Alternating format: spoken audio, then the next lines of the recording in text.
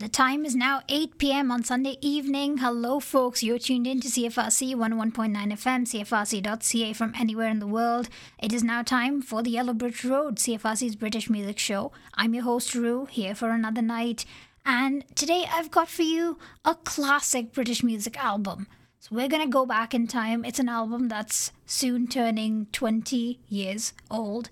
It is a behemoth, I think, of Zero's British music, and it's an album that really, its 20th anniversary has been at the back of my mind for the last couple of years, and I've been meaning to do this show. This is basically one of my dream shows that you're going to be hearing, and I had a friend sitting in with me to help me out with this because both of us are fans of this album. So Vita and I, my good friend, will be taking you through this album track by track, almost annotated, because we both really love this album. This is one of my favorite albums of all time, so this is the big show for me, and I'll put on that clip for you to hear. I'm not in live today, but we'll just get some admin out of the way. Of course, you can get in touch with the show, email me, find the show on Twitter or Instagram, whatever it might be. The handles are Yellow Brit Road on Instagram, Yellow Brit CFRC on Twitter, and you can email the show at yellowbritroad@gmail.com. I love hearing from all of you guys, and I really hope you enjoyed this week's show because it is a dream show of mine. Without any further ado, here it comes.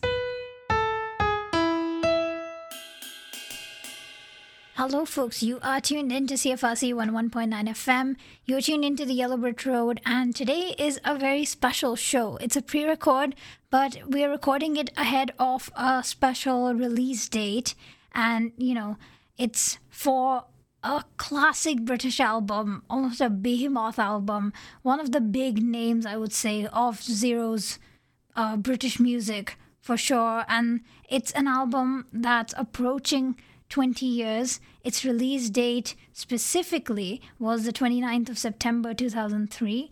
We are talking about the album Absolution by Muse. It's approaching its 20-year mark now, this week or so, but we are recording ahead of time, and I have a guest with me who, shares my madness for Muse, because I felt like if I tried to do this one just by myself, I would implode and then explode, and then whatever was left would then implode again. So we are going to try and temper each other's excitement in a sense, and we're going to tell you all about this wonderful album because we're just going to do an album listen today. So I will now just welcome on the show my good friend Vita. Hello.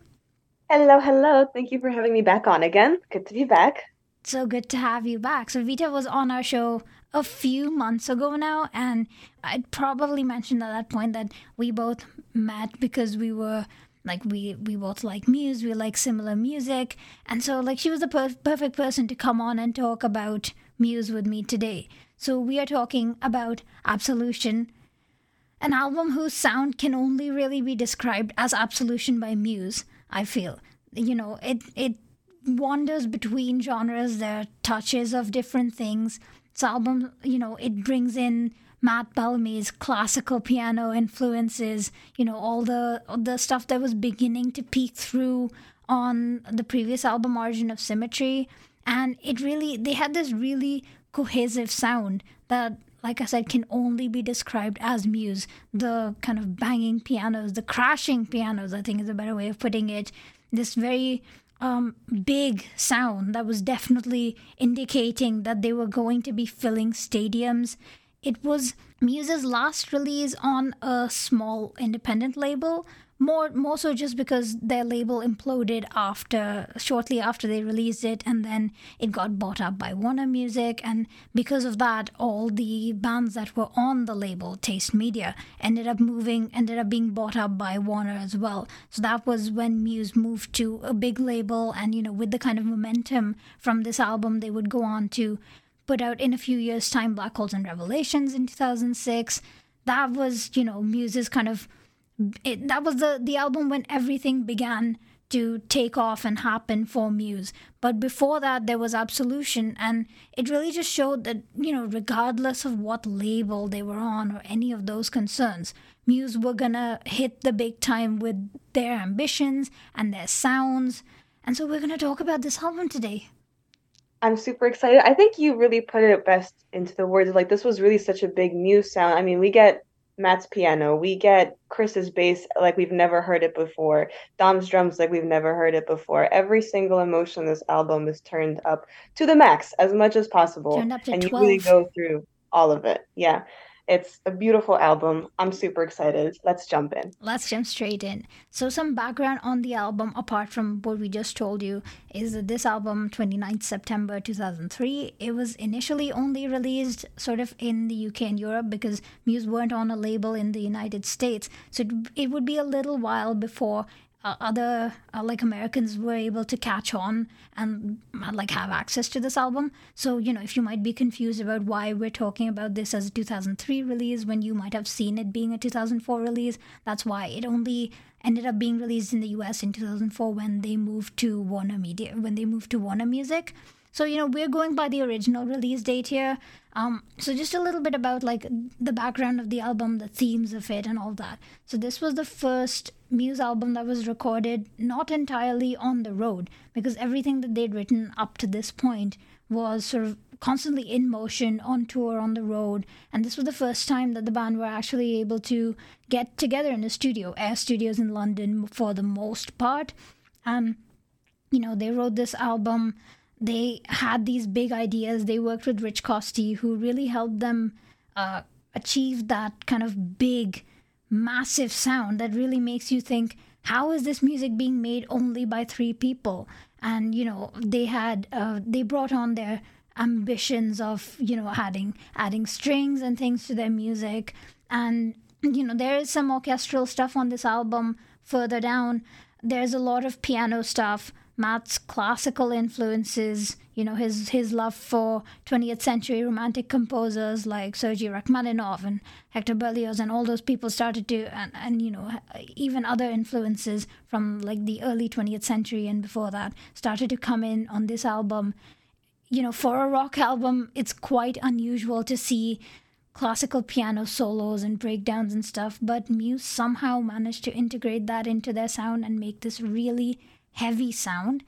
And lyrically, Muse say that it's a more personal album. They called it an almost mundane album in terms of themes. They said Which still surprises me. Which is so surprising because it's like Matt says that it's about everyday things, but then obviously with the way the emotions are just turned up, you have to wonder what does a crazy day for Muse look like at this point if this is their normal.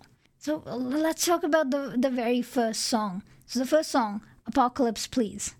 I love Apocalypse Please. It's a good song to start out the album. It really puts us into the shoes of where they're starting out, where their head place is, kind of thinking like, oh, would someone come in and kind of like intervene, like see this through because of so much that's going on. I think the piano part in this is just insane. It's like starting out the album on such a strong note of Matt's piano, incredible. And also the intro that leads into it, which has this really almost military marching beat style thing.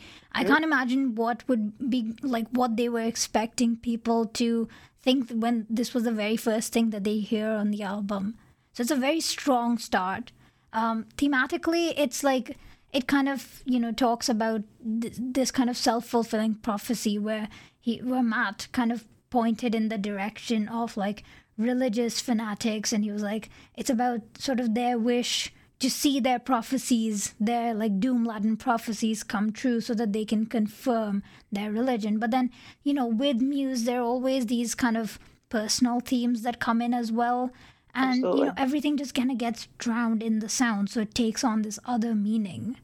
So It's funny that you say drowned in the sound too, because like with the military march, they did record the drum part in a pool to get that like extra oomph in there. And I think it makes a difference. They didn't do the cymbals, but they did get the drums in there with the water, and it really just gets that reverberation going so much throughout the song. So much throughout the song. So that's the very first song, and then that transitions into one of the big singles. I think the biggest single of this album. And one of Muse's like best career singles, in a sense, if you want to talk about things like that. 100%. Time Is Running Out. Hit number 8 on the charts, so this was a top 10 single. It was in the charts for weeks. I mean, the album itself was in the charts for, I think we looked at it before we recorded, over 80 weeks. Over 80, yeah, almost 2 years.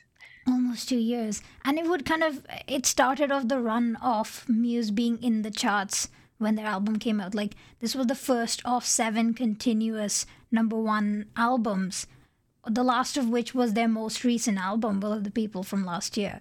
So it's Yeah. like, this was kind of Muse just breaking out of that indie independent scene and like establishing themselves as one of the big names of 2000s rock music. So time is running out. Well, let's talk about that song. It's a fantastic song. I'm gonna say that about every single one because it is. But really, I think it's interesting that you said like they're really breaking out of their shell and kind of establishing a name for themselves because time is running out almost is a little bit like that. Like you're kind of getting cornered and you're breaking out of that confinement. Time is running out. You got to kind of change how things are being done, and they're doing just that. Mm-hmm. Um, we talked earlier before we recorded about the way Matt sings this. It's a hard song to sing, first of all, Very but difficult. the way the first line, I think I'm drowning, asphyxiated, he carries that sound throughout the entire song. He sounds like he's asphyxiated with every single line, with every gasp of breath. Yeah, they are very kind of gaspy and almost choked, these vocals. So Yeah, it's like he's really pouring himself into the character that he's singing through. And also, interestingly, he'd said that this song was inspired by Billie Jean by Michael Jackson. And you can kind of see that, like, the bass line has a similar kind of groove to it. And the it's vocals a are, groovy bass again, line. It's such a good one. and even the vocals on that song are quite, like, they gasp for air, but the way Matt chokes them, I think, just Yeah. adds a whole extra layer to it. It does. It gives it that extra layer that you don't really get from a lot of songs like that. And thematically, he said that, like, the thing with a lot of Muse songs is that they can take on multiple meanings depending on what Hmm. you want them to be about. And so Matt, kind of on purpose, doesn't necessarily put in, references that's cemented in one particular situation. So he'd said that the song is about the emotions of a person during the last moment of that person's life, which is just an insane thing to say, and then follow that up with saying it's an album about mundane everyday themes. But Yeah. he also said that this can be applied to society, to a relationship, your religion, or whatever. So It's all of it. I mean, like maybe it could be sort of him coming from his own personal place of like, is my time running out? How am I feeling about this? What am I doing to kind of circumvent that, to push through that? And I think it's interesting that this song takes us into Sing for Absolution with that like thematic continuation. Sing for Absolution is the next song on the album, and like, as you've probably guessed, it is the title track of the album. Again, like, a super, like, it's very spacey, spaced out. It's kind Hmm. of in its head. And I think Matt said it kind of ties into the whole theme of the album about what the song and what the album means to him, where he'd said that it was sort of about, the way he kind of looks at music in a similar way. He considers that to be his absolution. He said the song is, and kind of the album in general, is talking about wanting to change yourself, a little bit of guilt about the past. In the chorus, he says, I'm saying that for me, the act of making music is in itself an absolution, a way of finding meaning in life, if you like. Which is amazing. Which is absolutely incredible. So, with all these big themes, let's listen to the first half of the album. We'll start off with the intro that goes into Apocalypse Please, and then we'll be right back after a few songs.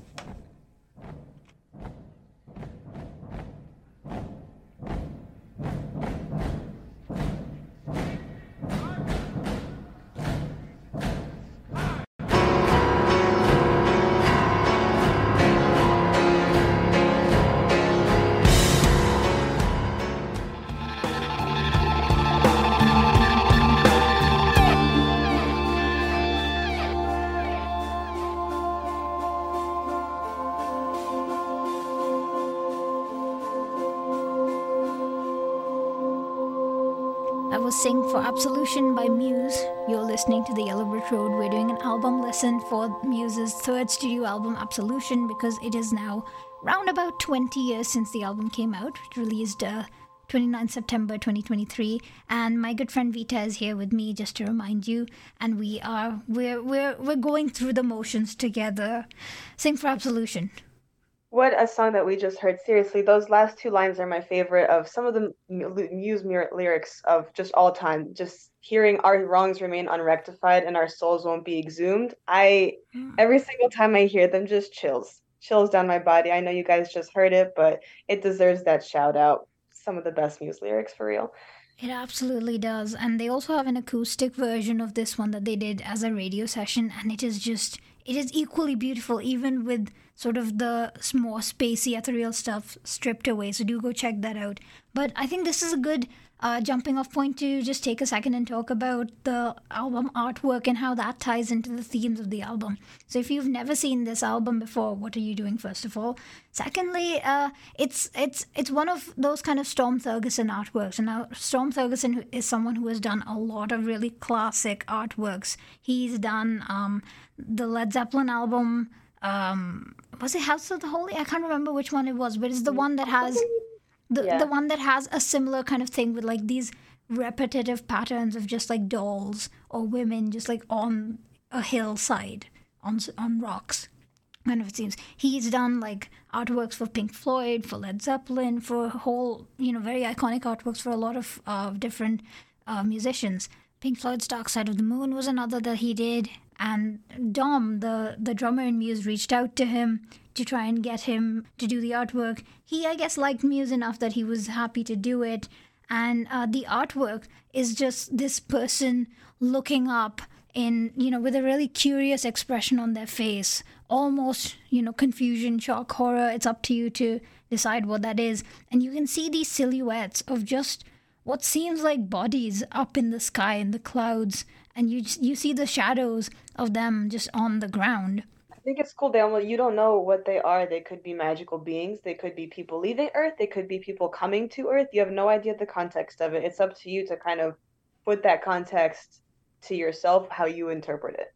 Which is also exactly what Dom said about it. He said that, like you said, you're left to contextualize because the people who are looking up can see things with the context of knowing what they are. And you can only see the shadow and kind of interpret things. And the album itself feels a little like that because in some ways it's sort of like Matt said that this album is a lot more, personal and mundane to him. But to us, it seems like these huge themes, these like very kind of almost intangible, agnostic themes going on. But, with whatever context of his own life that Matt had, they probably seem kind of mundane to him, which I think kind of ties nicely into the album. But we will continue. If you were to play the vinyl, this would be the sort of side 2 of the first disc. And we're flipping over, and the first song we have on that side is Stockholm Syndrome, which is just a really heavy, intense, beautiful song. What a song.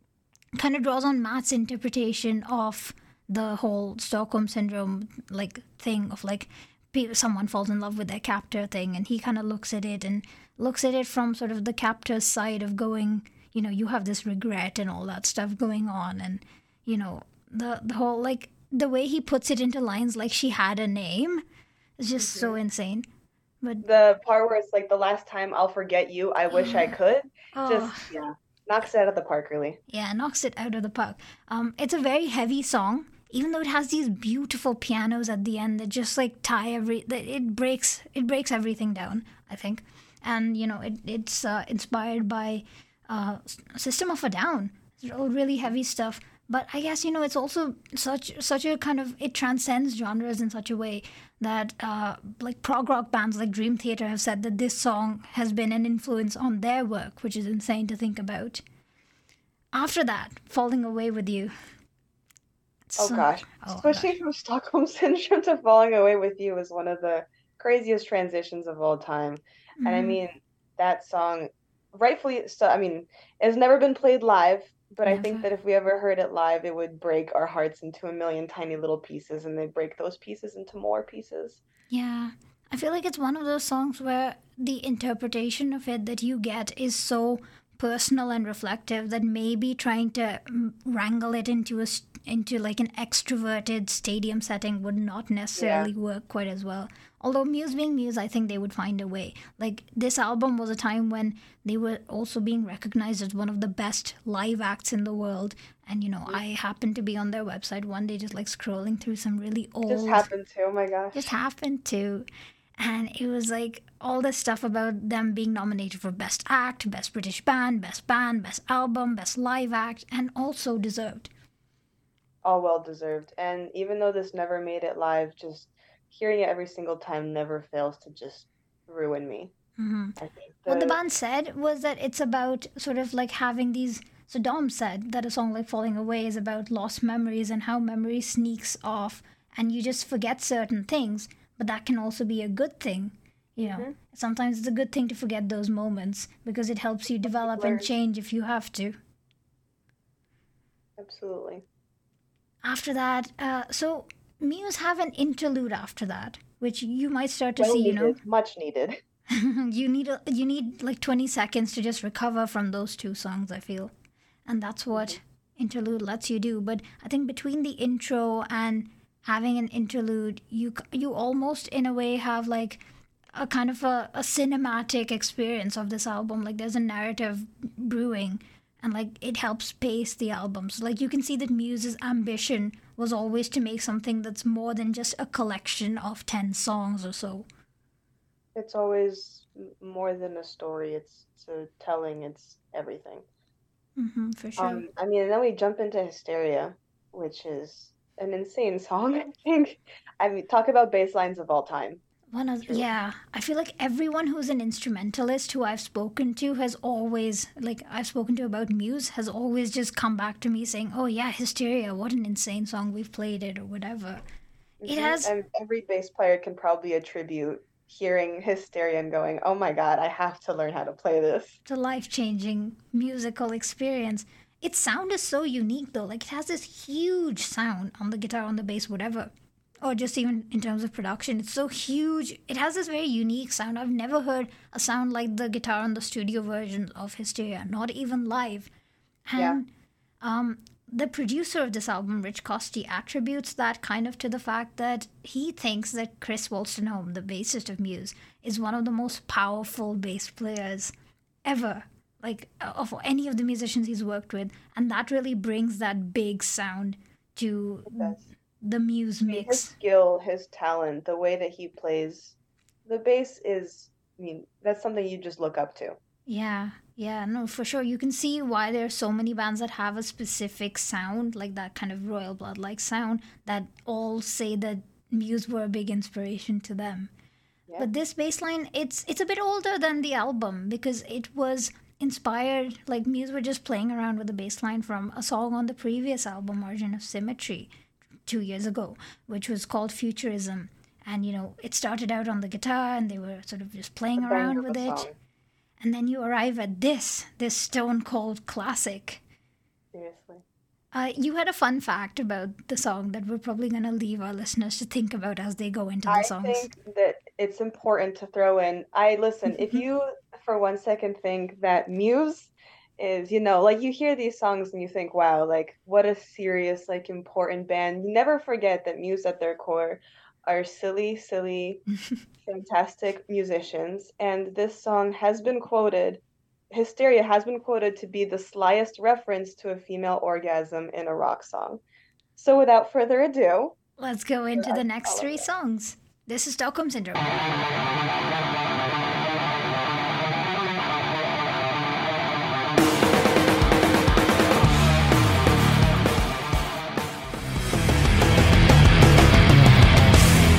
Hysteria by Muse, a song that most of you have probably heard before. We are here live we're pre-recording, but we are here at CFRC, Yellow Brit Road. We are celebrating 20 years of Muse's album Absolution, which came out in September 2003. And Vita is here with me, my good friend. We are both big fans of Muse, and we are taking you track by track through the album to the best that we can in 1.5 hours, because it just never feels enough with Muse. We do need more, though. We do. We so need more. We just had Stockholm Syndrome, Falling Away with You, and Hysteria. And now we're moving on to sort of the second half of the album. Next song is Blackout, which is this kind of string-led song, very different from Muse, hardly something that you can call rock music.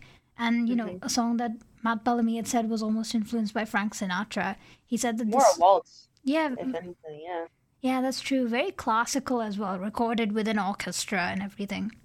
And he said that the song thematically, he said, is about trying to imagine what goes through someone's mind during the last few minutes of your life, trying to conjure up some uplifting thoughts about enjoying your life to the fullest in the time that you had. And moving, like, I don't know how you transition from that song into a song as seemingly consequential as Butterflies and Hurricanes. Which is, I mean, it's first of all, I mean, I have my own personal connection to this song. It really got me through the end of college, and it really has that kind of way to just get you through it. Quote from Matt, he said that this song just has that raw energy that keeps you going through the jadedness instead of just resigning. Like you could, it's so easy to just kind of like set it all down, kind of accept it, but no, you just have to kind of grit your teeth and push through no matter what. I live through that song, just live for that song and by its words all the time, which I think is a fair thing to do. It's again a one that has quite a few strings. The bass on this song is insane. I feel like the artwork of like a ground with these like clouded butterflies in the sky, it really matches the image that the song paints musically. And it has the most beautiful piano breakdown in the middle that's very inspired by 20th century romantic era musicians like Sergei Rachmaninoff and Frédéric Chopin. And I think Matt also specifically went for that method, firstly because that's the sound that he really likes, but also because those themes, he kind of drew on the kind of lyrical themes, well, not lyrical, but like the ideas that romantic composers were trying to convey, and he drew those into this particular song. And then after, well, I mean, I could talk about that song forever, but I would really try not. And then we have the small print, another left turn from there. Yeah, absolutely left turn, but still, what a banger of a song. I love this song because of just the connections that it paints. So Matt has kind of talked about how the small print, you kind of viewing it from the point of view of the devil in the play Faust. I hope I'm pronouncing that correctly, but you know. But the line where the devil will say, I'll compensate your greed with broken hearts, like you're making that kind of like flawed contract, which kind of ties into the whole small print of the contract. You really have to read all the like fine letters of it because what are you really selling your soul to? And when we see the line, I'm the priest God never paid, I mean, it's that obvious. There's certainly a bit of regret in that song as well. Like, what about me? I just get painted as the bad guy and all of this stuff, but what about me? I'm just here forever. Which again just kind of ties into how existential some of these songs and this whole album in a sense can be. So we're gonna go listen to those three songs. This is Blackout by Muse. You're listening to CFRC.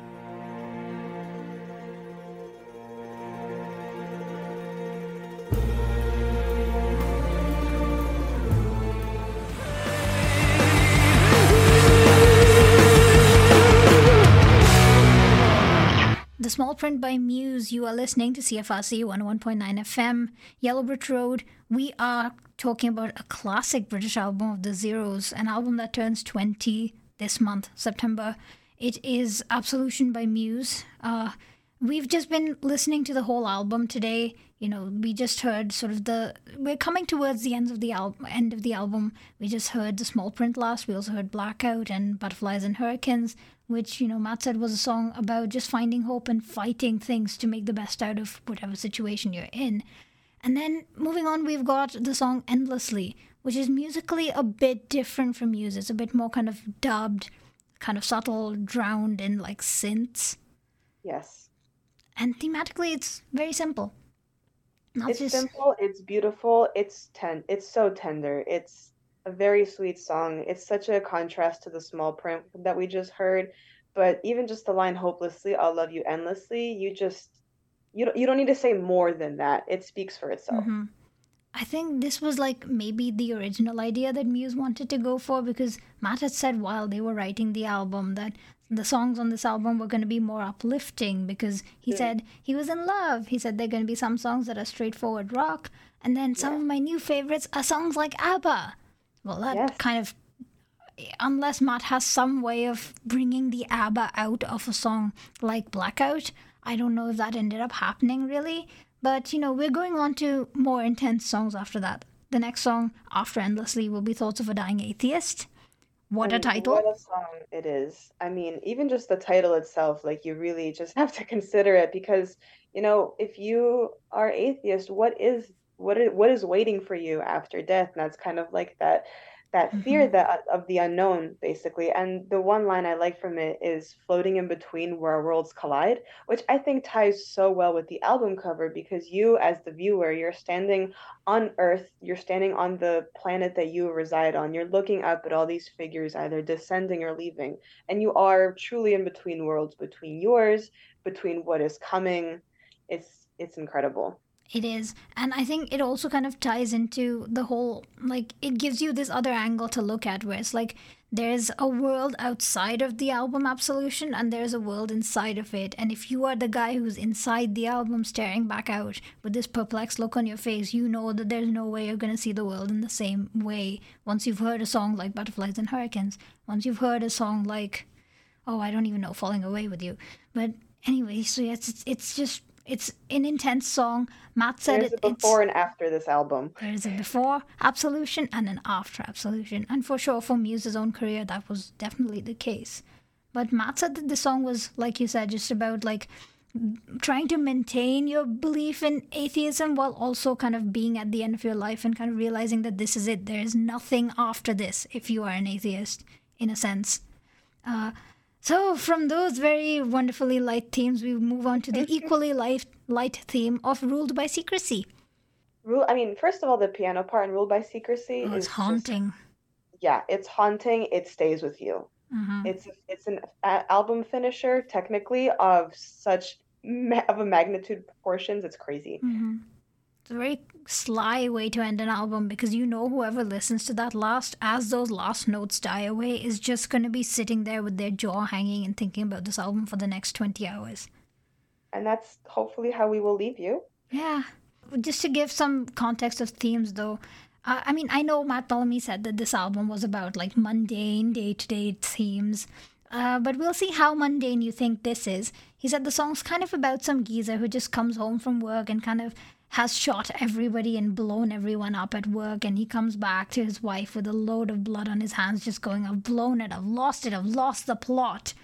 And the reason to that is because everything he's doing, he feels is out of his control. So it's just about, realizing that your whole life is kind of out of your control.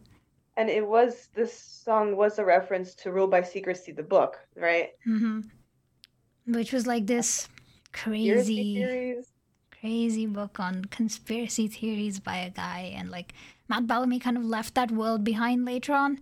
But, we if we have time we might throw in the last song on the album, Fury, which was like, it was a bonus track. It's not on the original album, it's not on my copy of the album, but if you don't hear it and if you don't hear from us, this is going to be the last thing that we say to you. Go listen to the song yourself on your own time. It was Fury was one song that Muse weren't sure whether to include or not. There was a kind of a debate and discussion amongst the band about whether they should have the small print or Fury on the album, and ultimately Matt wanted Fury. The rest of the band kind of voted him out and said it's got to be the small vote. print. 2/3. So yeah, Muse are a democracy, at least we know that. So we're gonna leave you with those last 3 songs. Thank you so much for putting up with us. We are now gonna just sit and wrap ourselves in bandages and think about this album again. And Yes, maybe we will. maybe you will do the same. Hopefully, and thank you again for having me on. We had a fantastic time. We had so much fun. Coming out covered in blood, we had so much fun. Yes. Yes, we did. So this is goodbye from us. Keep listening to CFRC. Keep listening to Yellow Brick Road. This is Endlessly by Muse. See you all next week. Goodbye. Bye, everyone.